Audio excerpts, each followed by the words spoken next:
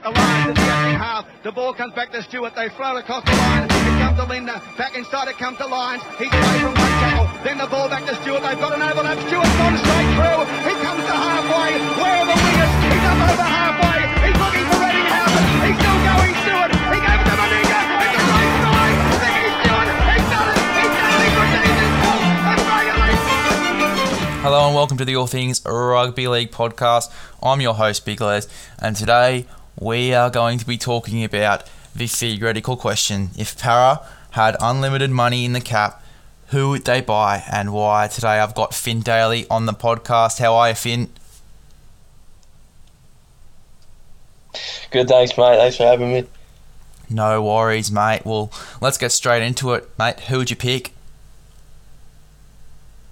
Oh, I don't know. You know, you could say, like, go out and just say a Dally M player, like, probably this is Tommy Turbo or Nathan Clear or something. But I believe, you know, they got a half-decent forward pack, but I believe they're missing a little bit of leadership there. Yep. And I think someone in the mould of like a Jared Waweera-Hargreaves, I know he's no Payne Haas or Taumalolo, but I think they need a leader like that. Like, they got Nathan Brown, but I think he gets a bit too someone who'd fight up the pack a bit more, like Waweera-Hargreaves. And other than him, I'd probably say maybe a different halfback, because I strongly believe that Mitchell Moses is highly overrated. I believe, like, against teams like Melbourne and stuff, he goes missing, and against like Wests or the Bulldogs, he's a star player. So I don't know. I think he's really inconsistent.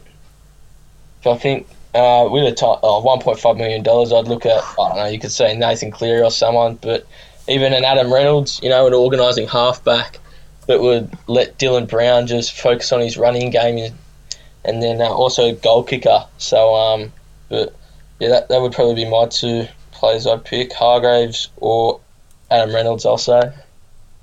Yeah, mate, fair enough. I totally agree with that one. But would you go with anyone, say, early 2000s maybe? Oh, mate, I'm no expert. You could say like a JT or someone, you know, Cooper Cronk then. Yeah, totally. Well, to be honest, if I was the coach, I'd probably be picking someone sort of like a Darren Lockyer and putting Mitchell Moses into a 5'8" role maybe, just to, you know, organise the halves pairing and stuff like that. Well, so you don't you rate Dylan Brown?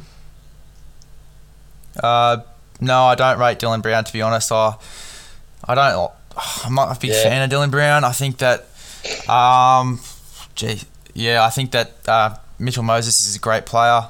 I think Darren Lockyer needs to be that organiser. Bloke in the Bar said on his podcast the other day that Mitchell Moses is sort of like a second fiddle, just like Luke Brooks, and I totally agree with that.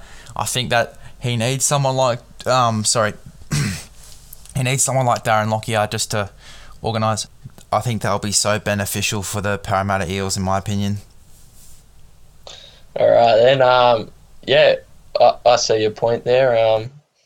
What about, would you go for, I guess you got Gutho at the back, he's pretty strong back there. Would you go for a forward like I picked, or you reckon they pack sweet? Yeah, mate, totally. I would sort of go for a Sonny Bill Williams, probably. He'd be great in the second row. Who else? Maybe a Sam Moa. In the front row. He'd be so good. Like a Jared Waweera-Hargreaves, like you say, and maybe even a Mal Meninga on the edge, like in the centres. That'd be so beneficial for the Parramatta Eels. The problem with that, though, is if you don't have, like, I know their halves are pretty good, but if you don't have incredible halves, and Meninga won't be getting much ball. But either way. Yeah, no, totally understand what you're saying there. That's why I picked Lockyer at the start. Yeah, Lockyer would be just fantastic for them. Definitely an organiser for them, as I said before. Even a JT, like you said, would be so beneficial. Yeah, I know you love the doggies, mate. Well, you know what? That's all I need you for, mate. Thanks for hopping on. Appreciate it.